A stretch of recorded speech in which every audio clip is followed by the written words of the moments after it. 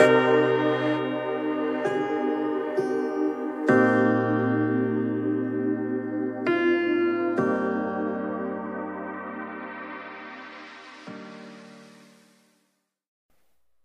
that, we're going to get into our part 3 of our Advent series. One thing that's really been cool about going through this, it's always nice to kind of take little breaks from where we're at, but if you're first time this week or you're kind of joining us, the word Advent basically means it's the arrival of like a notable person, an event, or a thing, right? Something that's a big deal that you're waiting on.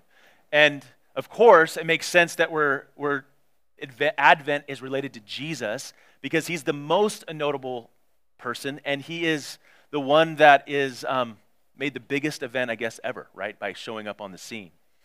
And so what we've been doing over this is our 3rd week, is the name of our series is called Given, because it's the idea that we're framing what we're looking at around the gifts that the Magi gave baby Jesus, essentially. He wasn't a baby at the time, he was probably around 2 years old, but around that.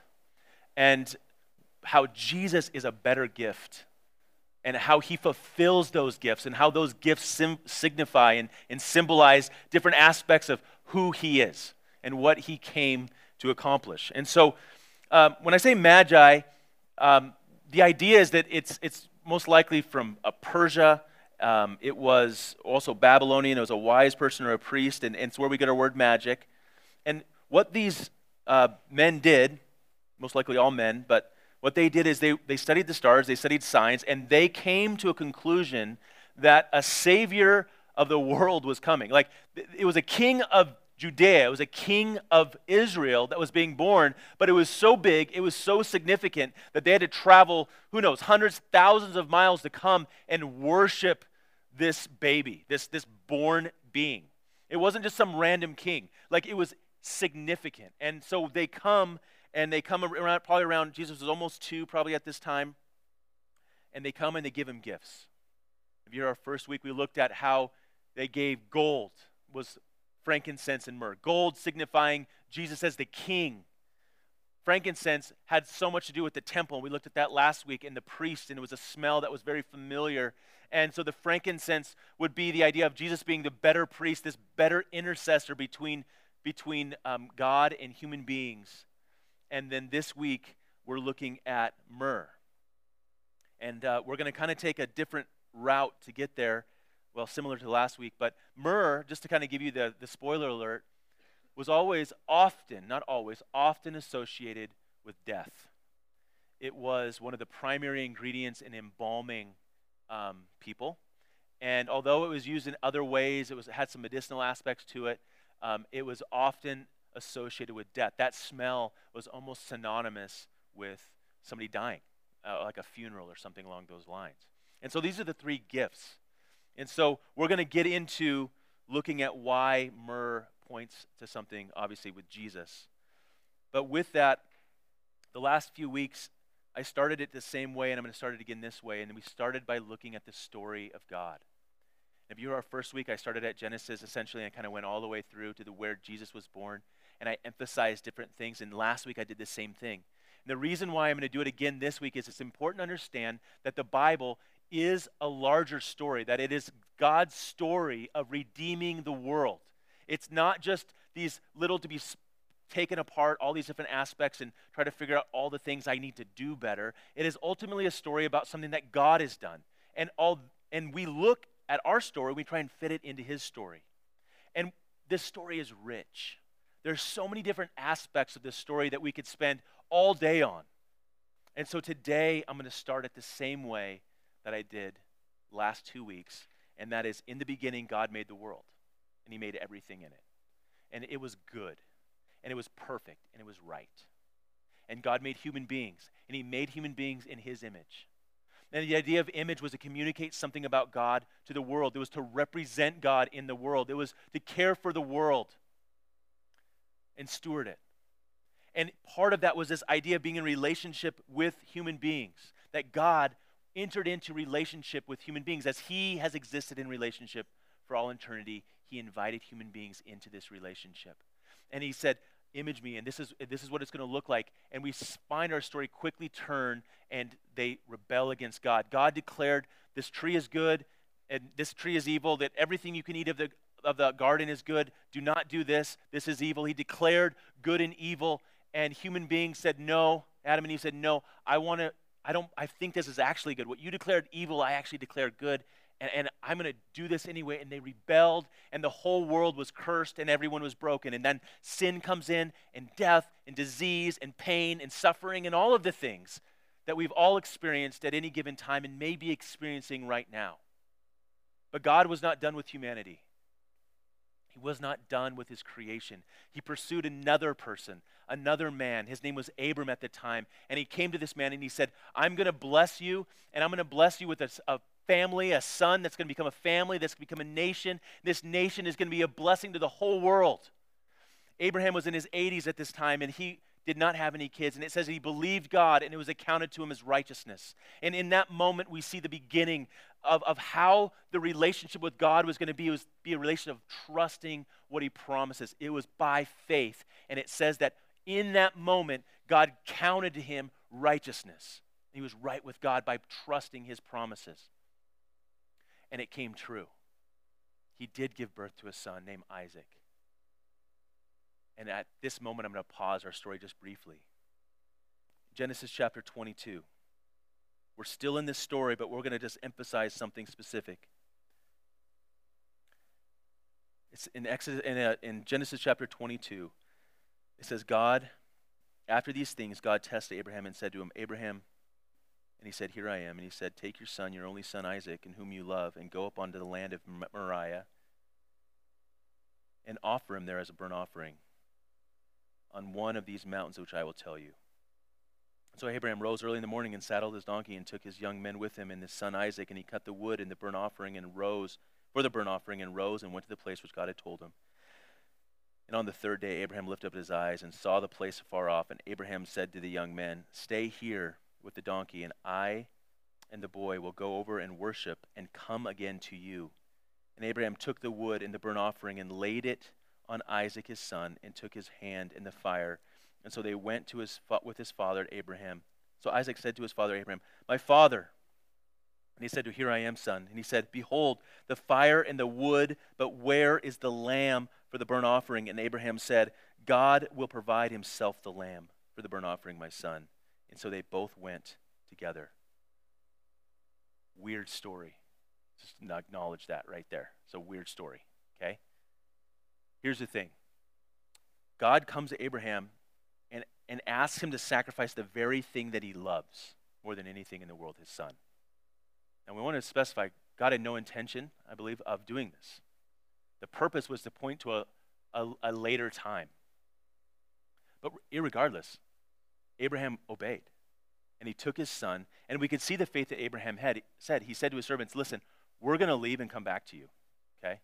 And God's going to provide for himself the lamb. And he was very tells us later on in Scripture that he was, even if it had gone down that way, he was planning, like he believed that God would raise him up. That's beside the point. The point is, this foreshadowing is so important. The idea was God saying, do you trust what I promised you even now? Now that you have the son, do you still promise that I'm going to make you a nation, a great people, and that you are going to be a blessing to the whole world? Do you still trust this? And Abraham obeyed. He journeyed. He came to this spot. And what I find so amazing is that he says to Isaac, Isaac goes, listen, I have the wood on my back. We see the fire, but where's the lamb? And Abraham goes, God will provide for himself a lamb. They go up.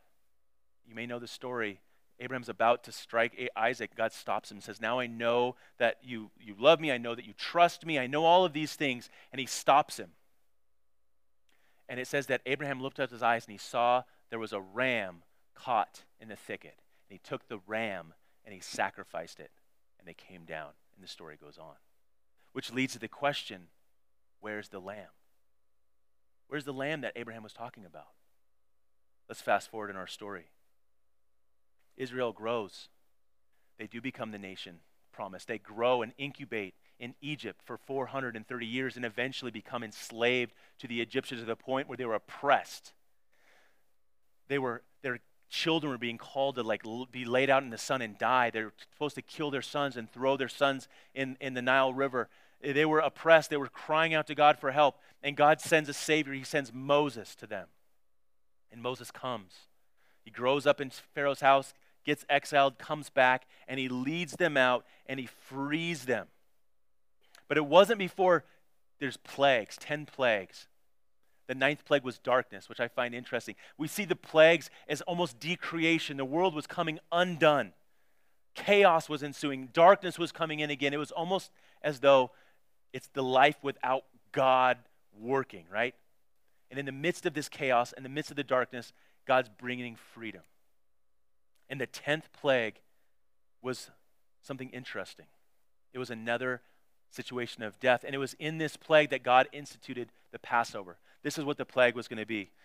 This is in Exodus chapter 12. God said, I'm going to strike down the firstborn. Now, the previous plagues in our story, most of all of them were against the Egyptians and the Egyptians alone. Okay? It wasn't against Israel. But this one, he goes, I'm going to strike down the firstborn. But I'm going to make a way out for everyone. And this is the way out. We have in Exodus chapter 12, he says, take a lamb. The Lord said to Moses and Aaron, this is the month that should be the beginning of all months for you. In verse 1, it shall be the first month. Tell the congregation of Israel, on the 10th day of the month, every one shall take a lamb according to the father's house, a lamb, a household. And if the household is too small for the lamb, then the nearest neighborhood shall take according to the number of persons, according to that which you can eat, and you shall make your account for the lamb. Your lamb shall be without blemish, a male a year old. You may take it from the sheep or from the goats, and you shall keep it until the 14th day of this month. And on the whole assembly of the congregation shall kill the lambs at twilight. And they shall take some of the blood and put it on the 2 doorposts on the lintel of the house in which they eat it. And then they shall eat the lamb and all of this. And it basically goes on to say that when the angel of death comes and sees the blood on the doorpost, everyone in the house will be saved. Another really strange story. But here's the lamb popping up in the story again, and we need to address it. The Passover was instituted. This plague would affect everyone. They're to take this lamb into their home and make it like their pet for 10 days, which is kind of strange. And on the 14th day, they're to kill it, take the blood, and put it over the doorposts. It says the blood shall be a sign to you and everyone that's in the house. And as this death comes, it sees the blood, everyone in the house would be saved, which I find really interesting because it didn't matter who was in the house. It could have been a criminal, it could have been a priest, it could have been an Egyptian, it could have been in Israel, it could have been young or old, it could have been anybody. But when the blood was seen, the angel of death would pass over. So Israel has this opportunity again to trust God, to trust his definition of good and evil, to trust his way of salvation, and they did it. They fulfill the promise. And death comes, and some of this firstborn die because they didn't obey, and some were saved, Egyptian and non-Egyptian. They get out of Egypt. Our story continues. They become this people like we talked about last week. They're given the law so they can model God again and image him, and that the whole world could be blessed. They could be a blessing, and quickly they fail yet again. And again they end up in captivity. And for 400 years, from Babylon to Persia to Greece to Rome, they're in captivity, and they get to return to their land, and it's in this setting that Jesus comes, with Roman oppression. They're sitting in this space, and while they've been in captivity, they've been waiting for this Savior, this Messiah that was promised. They're waiting for the king like David, the prophet like Moses. They've come to imagine with great expectation what this Messiah would be like. They had determined how it was going to come about, how he was to come and save. And then Jesus was born. And he was born in a very different way.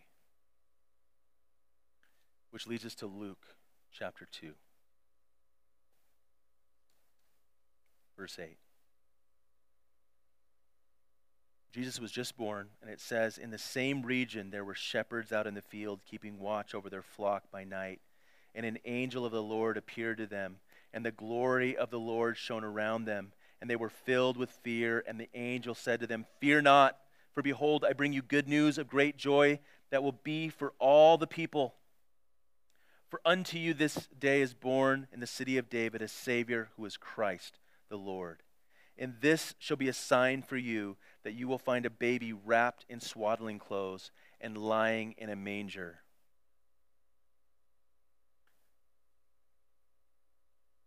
So we have shepherds taking care of lambs, right? They're in the fields of Bethlehem. One thing that's cool, and I forgot to mention this last week, is Bethlehem means house of bread, right? We talked about the showbread in the temple, but it's beside the point.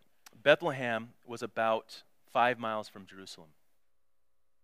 And Bethlehem had become the location where the sheep that the shepherds were taking care of were the sacrifices for the temple. Most of the shepherds and the sheep in Bethlehem area were being raised, and out of those sheep they were taking the animals that would be sacrificed in the Jewish temple.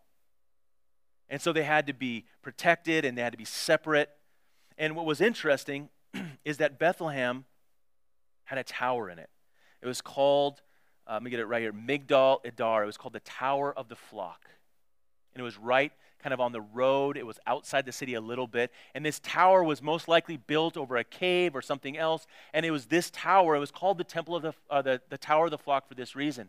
That when a ewe was like getting ready to give birth, and this lamb's getting ready to come to the world, the shepherds would take the sheep into this space and help give birth, so that none of the bones were broken. It wasn't blemished when it was born out onto the ground. And they would take this lamb and they would wrap it in swaddling clothes and they'd put it in the manger in this tower, which was also kind of a stable below it. And once the lamb kind of calmed down and rested and was able to be kind of on its own, it would give it back to its mother, right? It was freaking out. And they would do this. This was a regular practice, and those pure, spotless lambs would be protected kind of in the Tower of Egdar, right? There's this space with a stable. And what was interesting is in Micah chapter 4:8, God was speaking, and this was right before, while they were in captivity. He said this to him. It says, "And you, Migdal Adar, hill of the daughters of Zion, to you shall it come, kingship for the daughter of Jerusalem." So because of this verse, a lot of Jewish people expected the Messiah somehow, not just to come from Bethlehem, but to be connected to this tower. Like there was some sort of, like he was going to come to it. They didn't know, right? They had all these expectations. What was really cool is that among these expectations of the king like David and a prophet like Moses and an intercessor, somehow in addition to all of that, you're going to have this lamb come, this Messiah come. And so what's interesting is when the shepherds were proclaimed, when the angel said, "To you in the city of David is born, you're going to find this babe wrapped in swaddling clothes, lying in a manger," they knew exactly where this was. Bethlehem was not a small city. It wasn't like they were going from house to house going, did you guys have a baby? Are you which one is it? Which house? They knew. They went to the location because that was the sign they were waiting on. They were like, here's the connection. We see lamb popping up in this story again. They didn't have to search. They knew right where to go. So what does this have to do with Magi's gift of myrrh? Like I said, myrrh is associated with death and embalming. See, Israel had been looking for a savior, the Messiah, to free them from oppression. They were looking for the king like David. They were looking for the intercessor like Moses, but they weren't looking for the lamb. They weren't looking for the lamb, although it's rich in the story.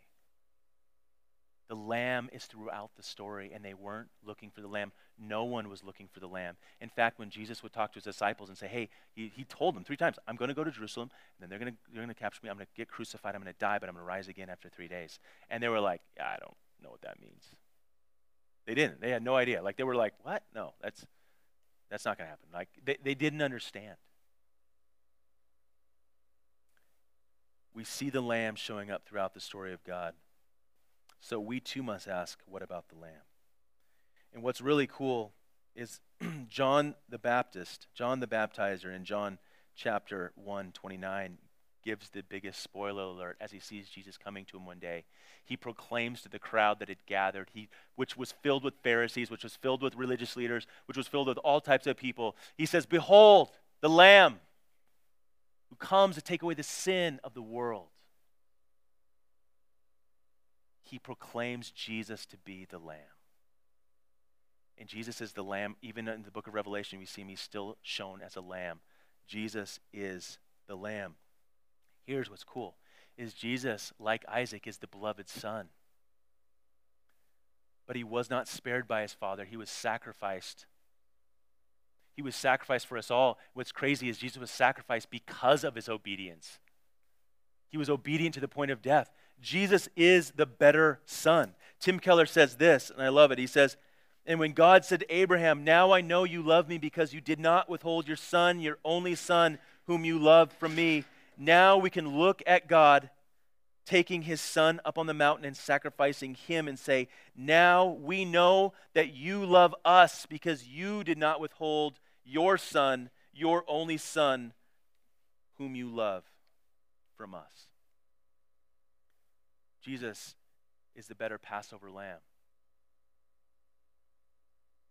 who was killed by the very family he came to save.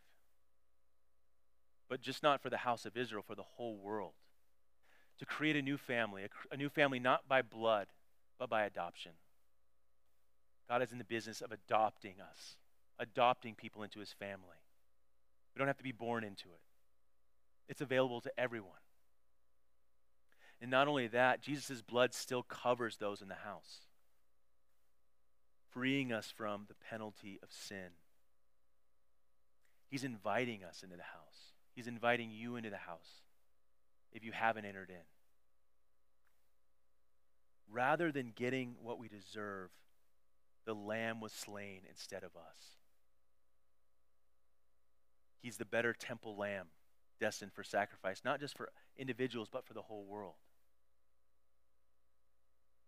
His blood still covers us. I think it's a beautiful picture to see that God's intention from the beginning, knowing humans are the way they are, was to provide a way for us to have relationship with him, to take care of the sin that we have created on our own, the death that we've brought forth by becoming, it says in the Bible that him who knew no sin, who was perfect, Jesus, became sin, was covered with sin, so that we might become the righteousness of God. And so the idea of being a follower of Jesus is no longer about what I must do to achieve, what must I do to please God, to make God happy with me, to be good enough for God to love me. It is that God has loved you and me, and that he did everything necessary for us to be in relationship with himself. He lived the perfect life that we could not live. And as we see today, he paid the penalty that is the penalty of all sin and death that we deserve, and by sacrificing his only Son for us. And so we can see that God loves us so much because he sent Jesus, as it tells us in John 3:16. And so today, as we close out our time, let's look at that. You guys can roll back up for worship. We're going to close out with a couple songs. It's a little bit shorter, but I want us to spend a little bit of time just reflecting that the Lamb of God, the Myrrh, like when the women were going to the tomb on that Easter day, like they were probably bringing myrrh with them, right? Whatever the reason was, the Magi knew. They may have not known why they were bringing what they were bringing, but this idea that the king would come, that an intercessor would come, and that a sacrifice would come, that the Lamb would come to save and to cleanse us. And so with all of that, we're welcome in the home. God invites us into the home. He invites us into the house. And it's in the house that his blood is over us, that when God looks at us, he sees his Son's obedience and he sees his Son's sacrifice for us. So with that, let's pray. Father, we thank you We love you. We thank you that you did everything necessary for us, and we ask and we pray that you would help us understand that in a deeper way. We pray this, Jesus, in your name. Amen.